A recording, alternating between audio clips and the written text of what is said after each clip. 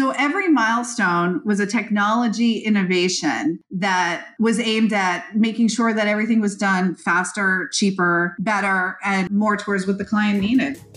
My name is Merrill Dubrow, CEO of Mark Research. I'm a 35-year veteran of the research and insights community and the host of our podcast, On the Mark. On the Mark is focusing on executives and thought leaders in the world, sharing their insights, strategies, and personal experiences. I promise this podcast will be filled with tough, pointed questions with real, insightful, and emotional answers.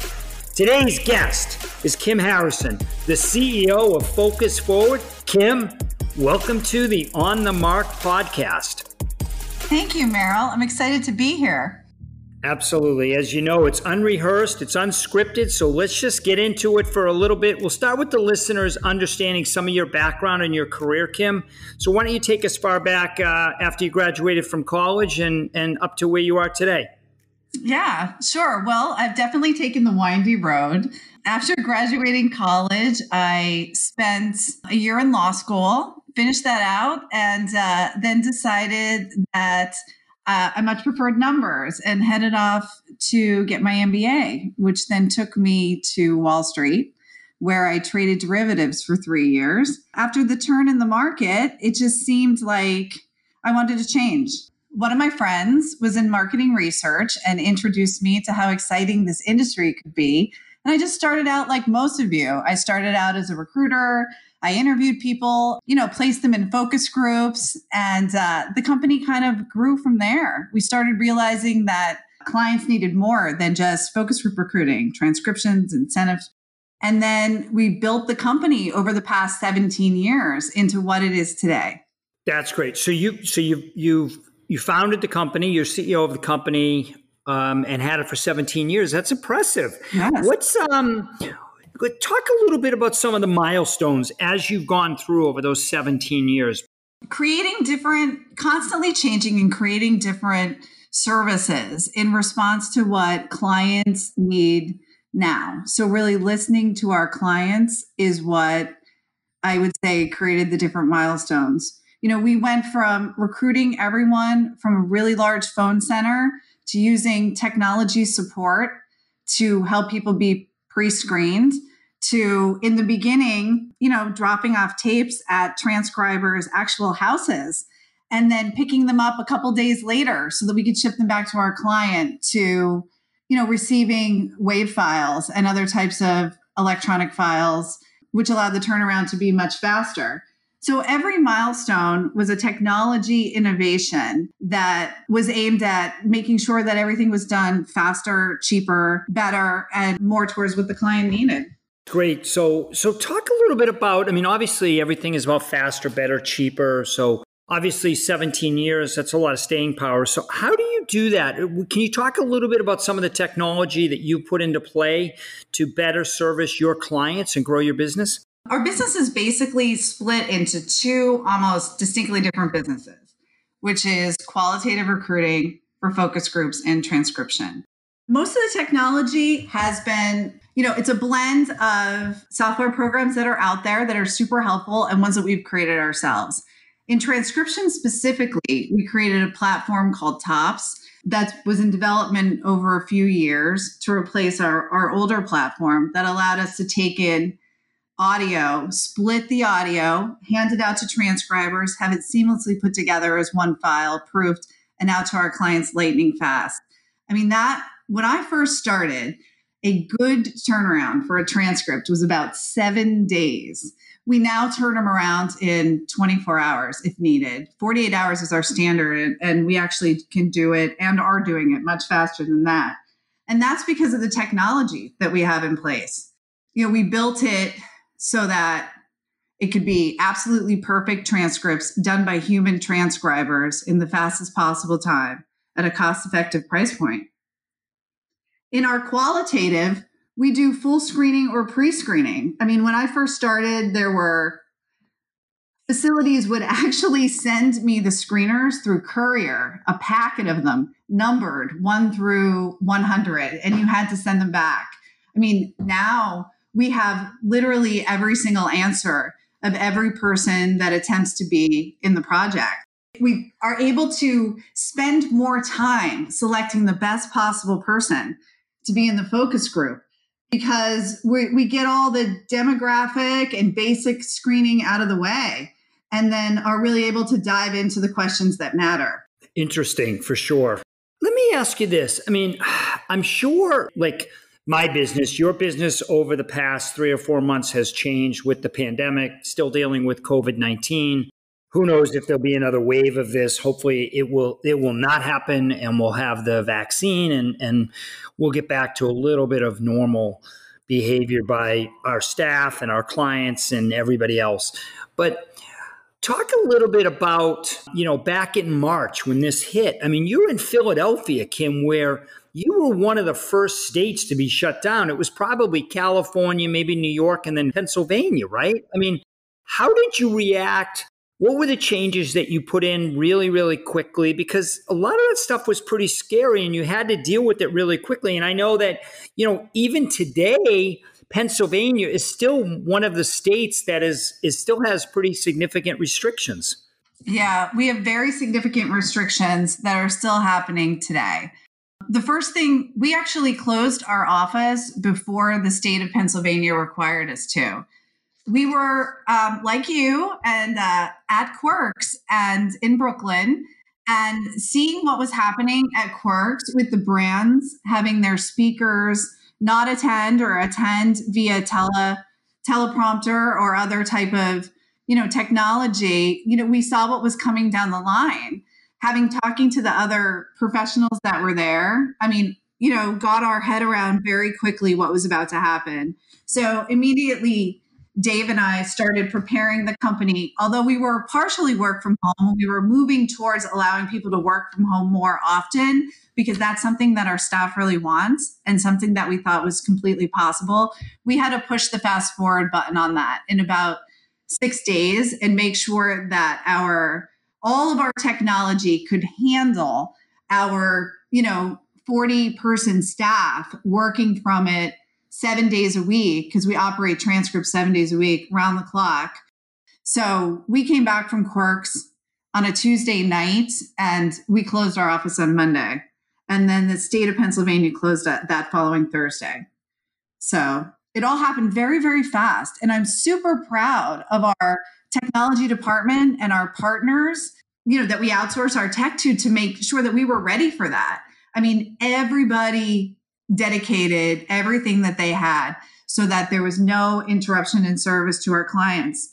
And we are still working from home today, and we don't anticipate going back in our office until Pennsylvania goes green. And even then, it's going to be with a small staff. It could be after Labor Day until a bulk of us are back, and maybe not even this year.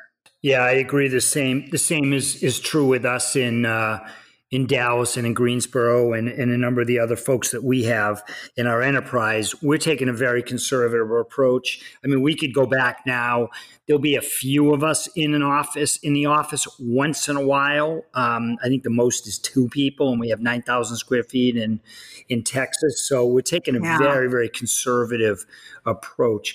Hey, Kim, obviously, look, you've had a really long career, very, very prestigious. You've accomplished a tremendous amount. But look, this pandemic was something that none of us have ever gone through, right? We had the crash in 2008, and a bunch of us obviously lived through 2001, 9/11 and owned businesses and were executives. But, the pandemic is different. How do you think you've changed as a leader through this experience? I feel like now more than ever, because we can't be physically present in the office with our team members and our friends, there is a real focus on open and honest communication and being visible and present, even when you can't be physically there. The lunches, the dinners, the other things that we did together, they're all missing from our lives. We had to really create new ways that we would interact. My leadership style was to start setting up those things immediately, even if they felt a little different to everybody. A whole company Zoom, every Monday at noon, where we all get together and we talk about the business and the choices that we made, positive or negative. We end it with somebody has to say, something good that happened that week. They have to share a story about themselves. And if they're not volunteering, I call on them. We've added other fun elements to it to make sure that we feel connected and we're still doing things together beyond just work. So I think the focus on communication, super important internally as well as externally with our clients. There's also been a lot of innovation thoughts as well in how we continue to do our business because it has to be done a little bit differently. So we've been, working with our software and our tools and the other platforms that are out there. And also, just like everyone, I'm sure everyone used Zoom a little bit before. We're using it a lot now. And other ways that we can make sure that the people still feel like a team. Because I think the team it's the most important part of the company. Yeah, no, I think there's some really good takeaways there for a lot of the listeners. I noticed for me, it's interesting because I don't know if we're on week 13, week 14 of the lockdown or working out of the house, which I've done it in the past. I don't like it as much as I did back then. But look, everybody has ups and downs. For some reason, every Tuesday for 3 weeks in a row, it was just a crappy day for me. And I felt down and I missed a lot of the stuff that I was doing. And it just was something that was challenging for me. And look, you're a leader and obviously still in Philadelphia, you're not allowed to do a lot of things you'd like to do, see the people you'd like to see when you want to see them, how you want to see them. How have you managed the ups and downs of running a business? Because that is emotional. It's definitely super emotional. I think first, you have to take care of your team. You have to think about the feelings of the people and how much effort and time they're putting in, being so disconnected from their clients, from their partners in the office. I think all of that's super important. And then you also have to take care of yourself. You have to find something every single day. And I encourage everyone in my office to do this as well, that makes them feel good about being themselves, whether it's walking your dog, running 5 miles, some meditation, listening to music, sitting outside in the sun for 20 minutes. You have to find something that makes you unbelievably happy and do that. And that's part of, what our sharing is on our Monday meetings as well, to get out there and share that thing that makes you happy. And so, it's really important to talk to your team members as much as possible, where we had group meetings where we were all sitting there face to face and then conversation spurred organically. Now it has to be thoughtful. You might have to set some time so that they have time in their schedule. That connection with people and that focus on empathy is more important now than it's ever been to run a successful business through a time like this. Yeah, I know. I totally agree. It's interesting because my day has changed a lot. So usually I used to get to the office around 6:15. My day now starts around 5 a.m. We also do a business update every Monday. I do mine at 10:30.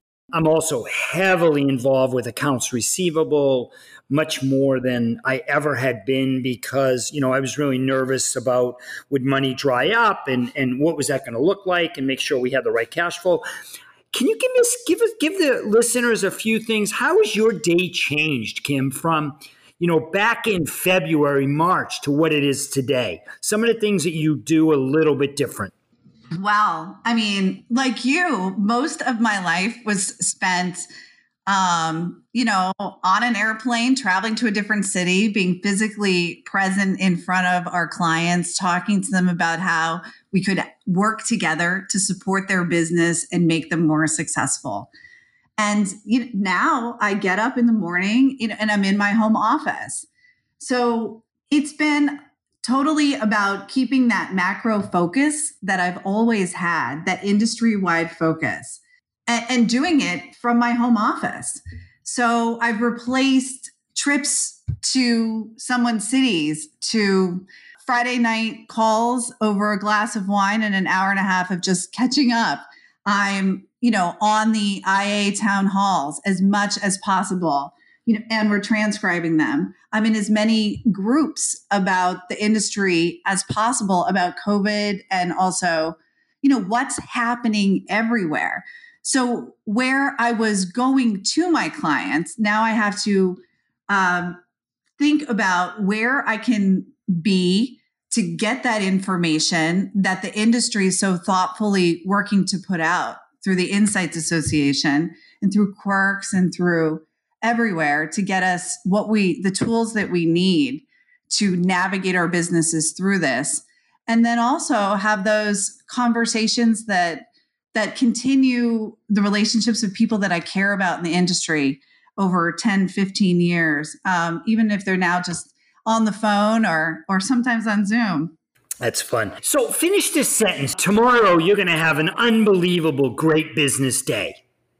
Fill in the blanks. What does that look like? So when you're at the end of the day and you have a cocktail or you look back and you say, wow, that was a great day. What's a great day to you these days? Well, a great day to me, obviously revenues are high, which means, and proposals are high.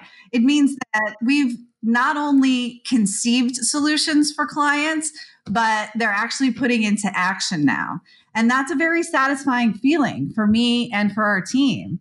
Another great thing that would happen is just when we're really proud of the work that we've done. So we get client feedback reports and I get messages. And when somebody tells me that someone on my team has really made a difference in their life or for their company, that would be part of that great day too. Like we're out there to be as helpful as possible to our clients and to brands. And when we can do that in every instance, especially now, it's a very satisfying feeling. And it's really why we're all here. Yeah, no, absolutely. I totally agree with you. In terms of, the pandemic has done a lot of things. I think it's made us really, as leaders, look at our businesses and every expense item and really scrutinize it. And I'm sure you're like me. You're like, are you freaking kidding me? Why did I spend blank over the years and waste money, right? And I think in some ways it's going to make us a little bit more profitable, a little bit more efficient. Do you agree with that? Is that the same how you look at it? Absolutely. One of the things that we did when the pandemic started and we realized, kind of that this wasn't going away in 2 weeks, is that I challenged my management team and myself to protect the firm at the highest level with the goal of looking at every single cost. Should we be having this cost? Where does it go? Is it impactful to us? Is it impactful to our client? Do we really need it? And going through item by item, to slim the business down to the most effective and impactful version of it from a P&L standpoint. We want and always want to keep the team together and to keep their roles as robust as possible. And just like you, sometimes you realize that there's X number of phone lines that are available and you simply don't need those anymore. Or someone forgot to shut down one of the Amazon servers and that's been billing at a certain level for X number of months. So going through the whole company like that, with my management team, it brought about change, it brought about savings, and it brought about us, taking a look at the solutions we had. Do we need them? And do we want them going forward? And in some places, we added costs to get some tools that would be more supportive of our people doing their jobs. Sometimes when business is really busy and you are getting projects in and pushing projects out, you don't have time to take a look at the entity when everybody's hands are working in the business. So it was a nice break for the management team to work on the business as well. And do you think that'll continue moving forward? Let's assume that the pandemic is behind us in a few months. Okay, whatever that means. We have a vaccine and I can see it and this is behind us. Do you think you're going to continue to work on the business as opposed to in it? Because there's a huge distinction between those two things. I think to the fullest extent possible, yes. in Q4, it feels like everybody's in the business. Yeah, that's true. Yeah. I think it's a nice reminder. And we had this reminder in 2009 and in different times over the course of the 17 years. And every once in a while, you pull back and you really take a look at where money's being spent and are those dollars being spent wisely?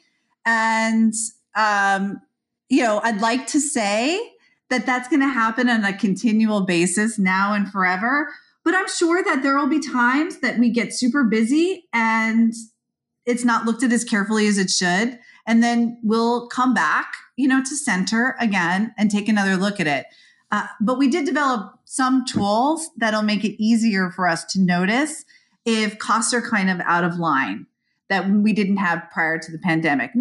Some of the things that came out of the pandemic are definitely positive changes. Yeah, no, I actually totally agree with you. I won't say this is good for business today. Could it be good for business down the road? Yeah, I think in some ways it will be, but it's a painful experience. In closing, Kim, what do you want to say we get a lot of listeners who are C-level, who are, clearly not having the greatest of years, struggling a little bit. What do you want to say in closing to them? If you figure out what your company really does best and how it fits well within the post or current pandemic situation, there are going to be services under your umbrella that are still really in demand.